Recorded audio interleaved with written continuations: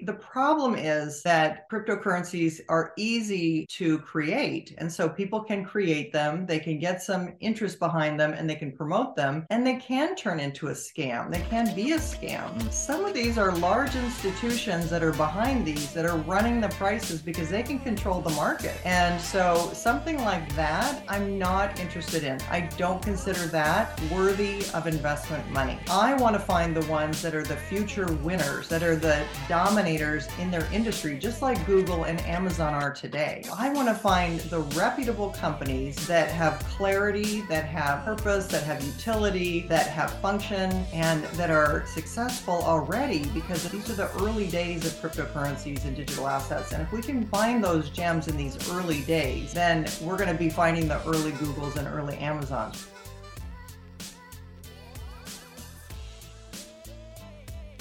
Ladies and gentlemen, welcome into the Free Retiree Show, your go-to podcast for your career and your finances. Welcome in, lovers of financial excellence. We have a great podcast for today. We have a return guest, one of my faves of all time, Linda P. Jones. Linda, how are you doing today?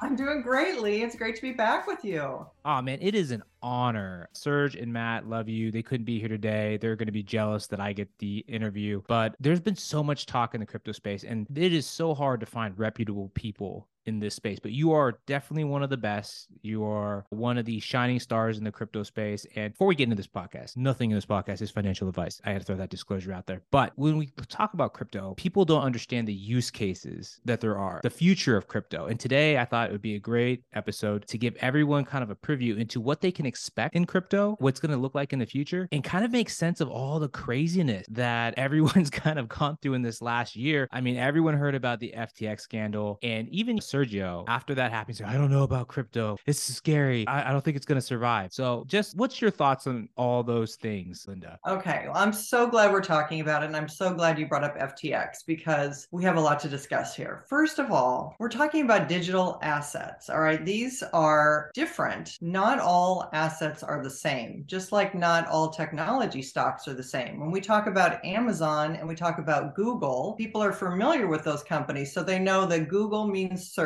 and Amazon means store and shopping, right? But they don't know in the world of digital assets that one versus another are as different as Amazon and Google. And so that's part of the problem is you have 24,000 cryptocurrencies now that are lumped together as if they're all the same thing and do the same thing. And they don't. They definitely don't. So that's what I want to talk about, maybe a couple of my favorite cryptocurrencies and why I like them so much as investments and why they're different from other cryptocurrencies. Because see, the problem is that cryptocurrencies are easy to create. And so people can create them, they can get some interest behind them, and they can promote them, and they can turn into a scam. They can be a scam. This Pepe coin situation recently, we found out that BlackRock was actually the company behind Pepe that was making it go up 1,500% or whatever the craziness was recently. Some of these are large institutions that are behind these, that are running the prices because they can control the market. And so something like that, I'm not interested in. I don't consider that worthy of investment money. I want to find the ones that are the future winners, that are the dominators in their industry, just like Google and Amazon are today. I want to find the reputable companies that have clarity, that have purpose, that have utility, that have function, and that are successful already, because these are the early days of cryptocurrencies and digital assets. And if we can find those gems in these early days, then we're going to be finding the early Googles and early Amazons, right? Exactly. And that's why we wanted to have you on the podcast. For the listeners that aren't aware of Linda's experience, spent a lot of time on Wall Street and in the financial industry. She is a top ranked podcaster, I believe in 2019, above Dave Ramsey, which is insane. And I applaud you for that. I didn't even know that about you. Shot to prove it.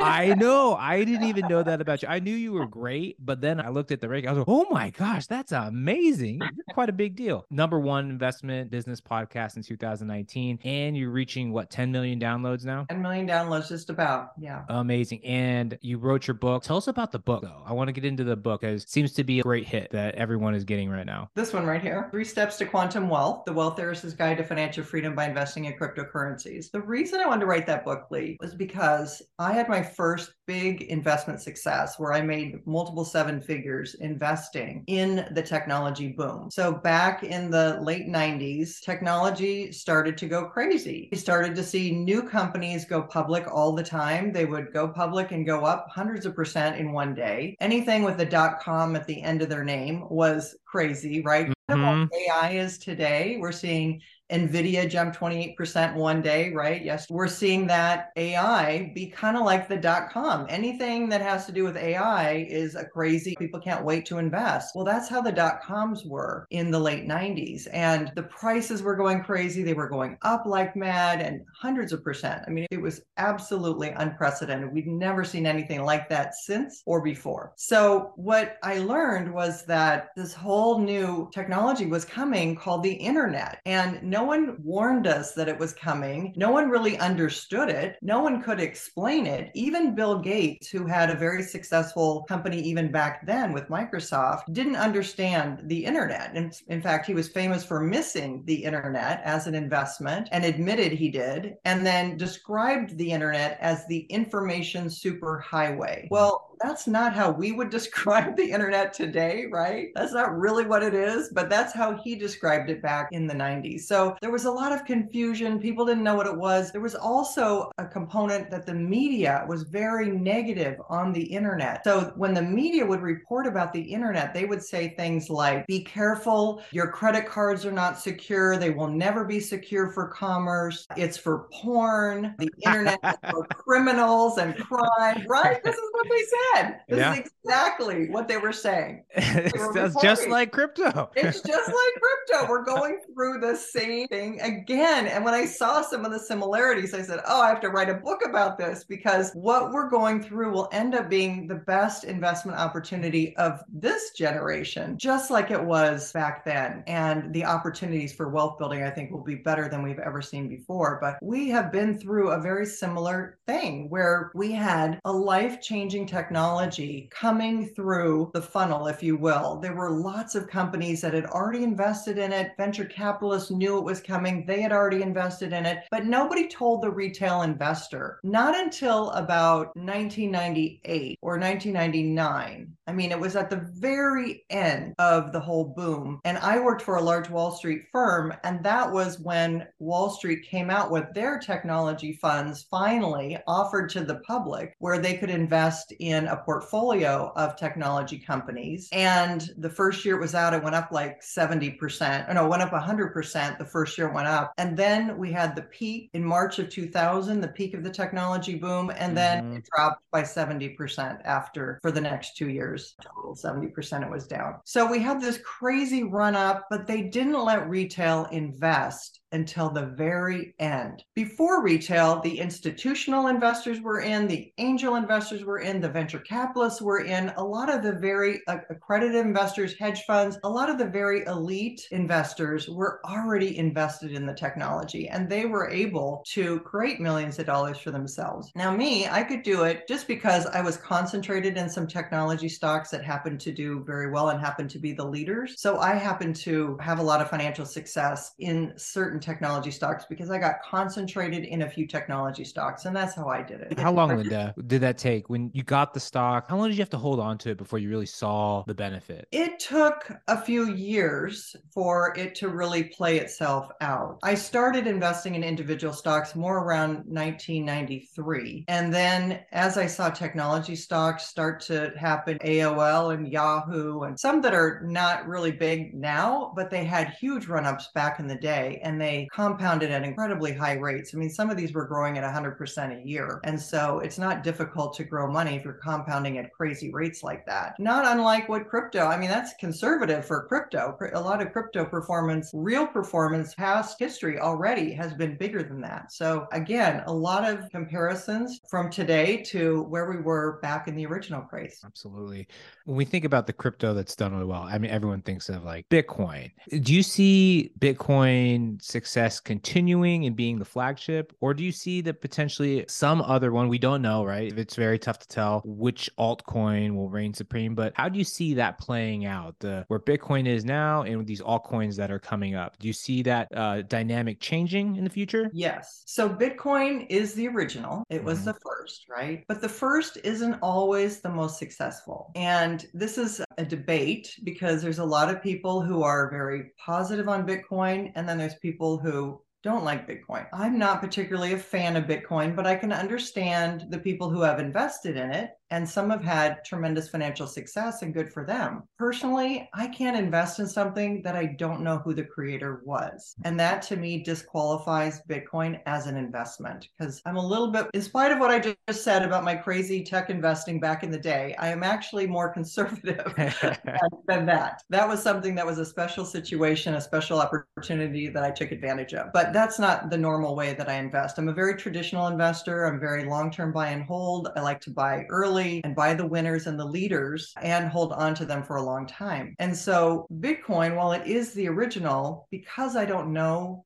who Satoshi Nakamoto really is, and I don't actually believe that's who it was. Homeland Security has actually said that there were 4 inventors of Bitcoin and that they went to California and met with them. This is something that Bitcoin people don't like to acknowledge or talk about, but that's true. And so the thing about Bitcoin is it was the original. It has had tremendous investment performance. In fact, it's the best performing asset ever in history of any asset in any asset class. It has grown the fastest and grown the most. And it also has a limited amount. So it's basically growing because of scarcity. It's growing because of scarcity. And so people hold it. They've made some attempts to try to make it more functional, but it doesn't function well as money because, in my opinion, it's too expensive. It's too slow to move. It's not really as scalable. What it is a scarce asset that people can hold and it can continue to appreciate. And for people who want to do that, there are many people who invest in Bitcoin and want to do that. I am just not one of them. I would rather have utility. So what I mean by that is I would rather invest in a technology that is going to be low cost, high speed, scalable, and who I know who created it. Okay. And that's why my number one technology company that I wrote about in my book, the company is called Ripple, and they have a technology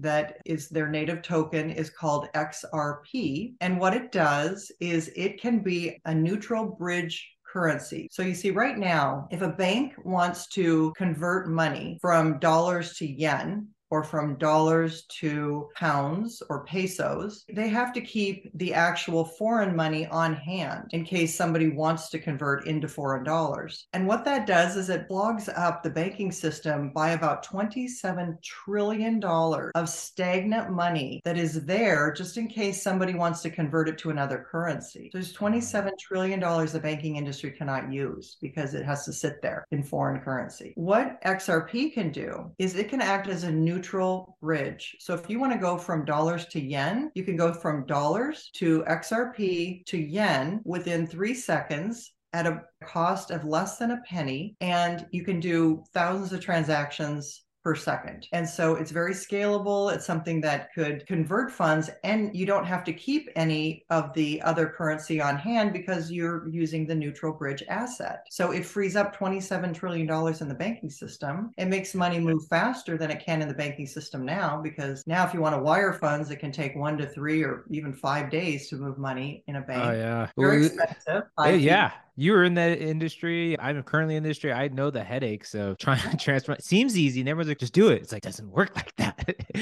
And that's because it uses the SWIFT system, which is software that was created back in 1960-ish. Well, software wasn't very advanced back in the 1960s. This is old technology that we can improve upon. And so what we're talking about, Lee, is being able to move money like an email or move money in a digital format. So we're digitizing money. That's that's the future of the internet and the internet of value, is to be able to digitize money and move it nearly instantaneously for a fraction of the cost that you can today. So to me, that says there's utility, there's a real use. There are banks that have signed up to use this. There's hundreds of banks who have signed up to use this. There's a blockchain that this runs on. So we have a record of the transactions that are accurate. And Swift has an error rate of about 5%. And the Ripple XRP ledger, as it's called, the decentralized ledger, has never had an error. So it has perfect performance. It's improved over Swift. And when you're running billions and trillions of dollars, 5% is a huge number to have in error. Absolutely. That's fascinating. Since we're on this topic of exchanging in money, most people, I'd say whopping 80%, are only familiar with the fact that it's worth something and you can trade it for a higher dollar amount. The masses aren't really familiar with the future of crypto and what it can be used for. Can you give us a little insight into the future of what crypto can be used for in everyday use cases? Absolutely. So if we're talking about digitizing assets, there's a term called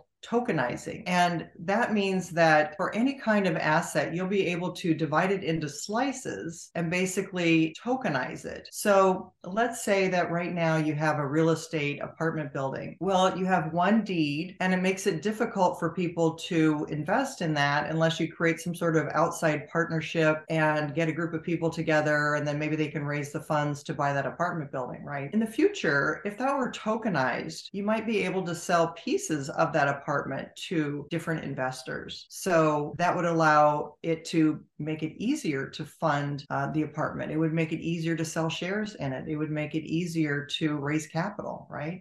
That's one example of digitizing assets in the future and how it's going to change things. Another example are called smart contracts. So today, if you go to buy a house, the stack of paperwork that you have to sign is about an inch tall, right? If you refinance your house, it's about a half an inch tall in paperwork, right? It's still highly paper, right? It's crazy that in this day and age of the internet and computers and everything, we're still using paper. But in the future, you'll be able to buy a house and it will check the title and it will check the financing or the inspection report or all the different things that go into buying a home. You'll be able to set up parameters to see when each one of those are satisfied. And automatically, as each one of those are satisfied, then the contract can move along digitally, and by using smart contracts can basically close the transaction and do everything in an automated way. So you don't have to sign all this paperwork, go through all these checkpoints, and it can be automated. And you can do that with what's called a smart contract, where it sets up a condition. And so you meet that condition for checking the title report, or the title report checks out. Okay, then we move on to the next step. The inspection. All right, the inspection checks out. We move on to the next thing. The appraisal checks out. And so you can go through each phase, and a smart contract can automate the whole thing. And then the title can be stored on the blockchain. So again, you've got a digital title that's stored, recorded. Nobody else can record the same title because the blockchain only allows for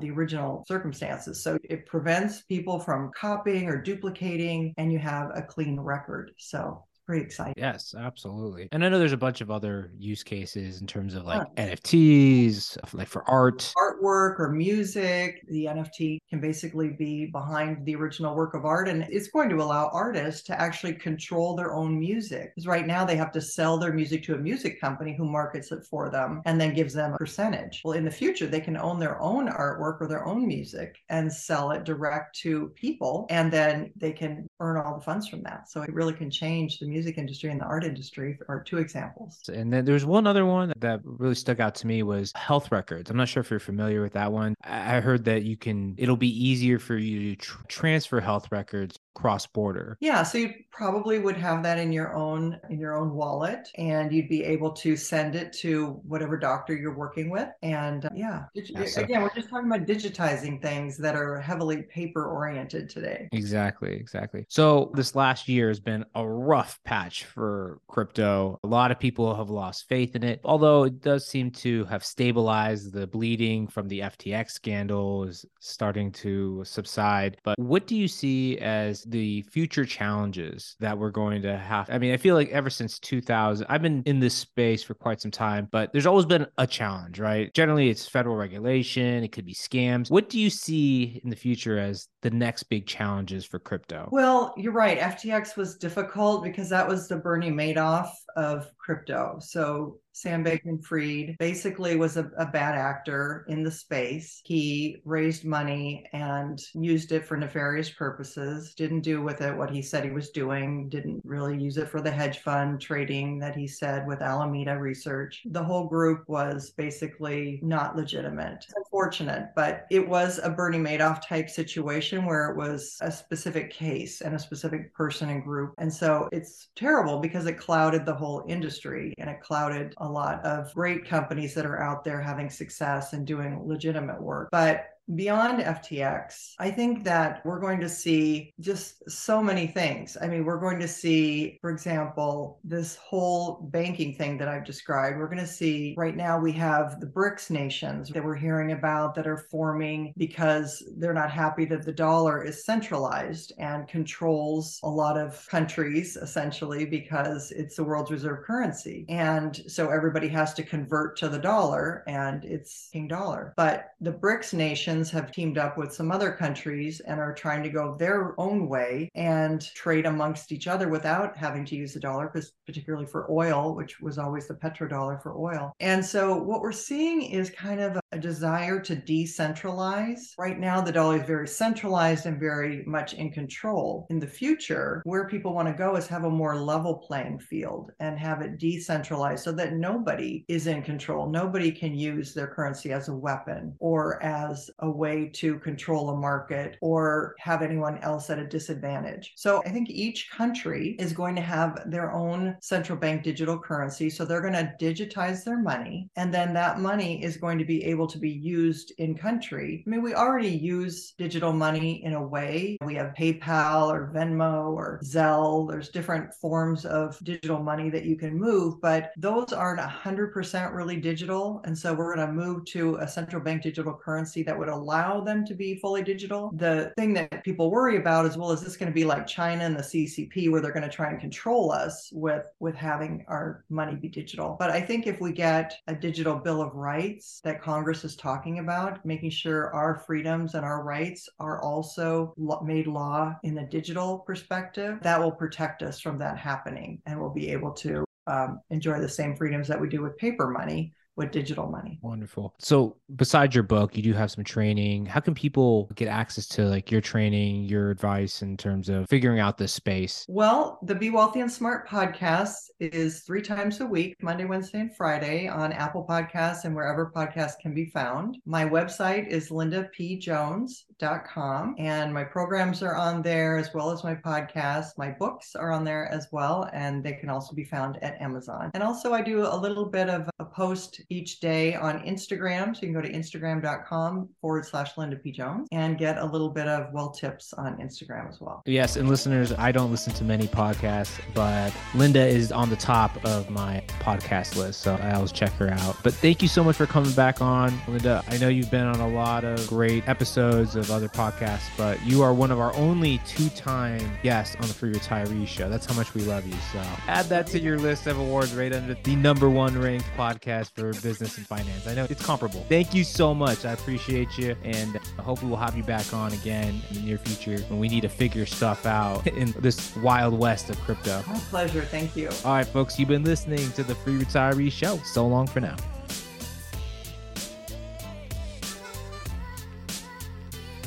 Securities offered through Securities America Incorporated, member FINRA, www.finra.org, SIPC, www.sipc.org, a separate entity. Lee Michael Murphy is licensed with the California Department of Insurance, license 0H18660. Lee Michael Murphy is an investment advisor representative with Securities America Advisors, a registered investment advisor. The Free Retiree, Securities America Advisors, and Securities America Incorporated are separate entities. Career Advisor Sergio Patterson, attorney Matt McElroy are not affiliated with Securities America Advisors or Securities America Incorporated. Securities America Advisors, Securities America Incorporated, and its representatives do not provide tax or legal advice. Therefore, it's important to coordinate with your tax or legal advisor regarding your specific situation. The content heard in this podcast is not intended to be tax, investment, or legal advice and is intended as general guidance only. You should contact your own tax advisor, financial advisor, or attorney to answer questions about your specific situation or needs before acting upon this information. Third-party sourced information or comments are not verified, may not be accurate, and are not necessarily representative of all client or audience experience. A portion of this event was paid by a third party. The opinions of career advisor Sergio Patterson do not reflect the opinions of Facebook Inc. The opinions of attorney Matt McElroy do not reflect the opinions of Castaneda and Company.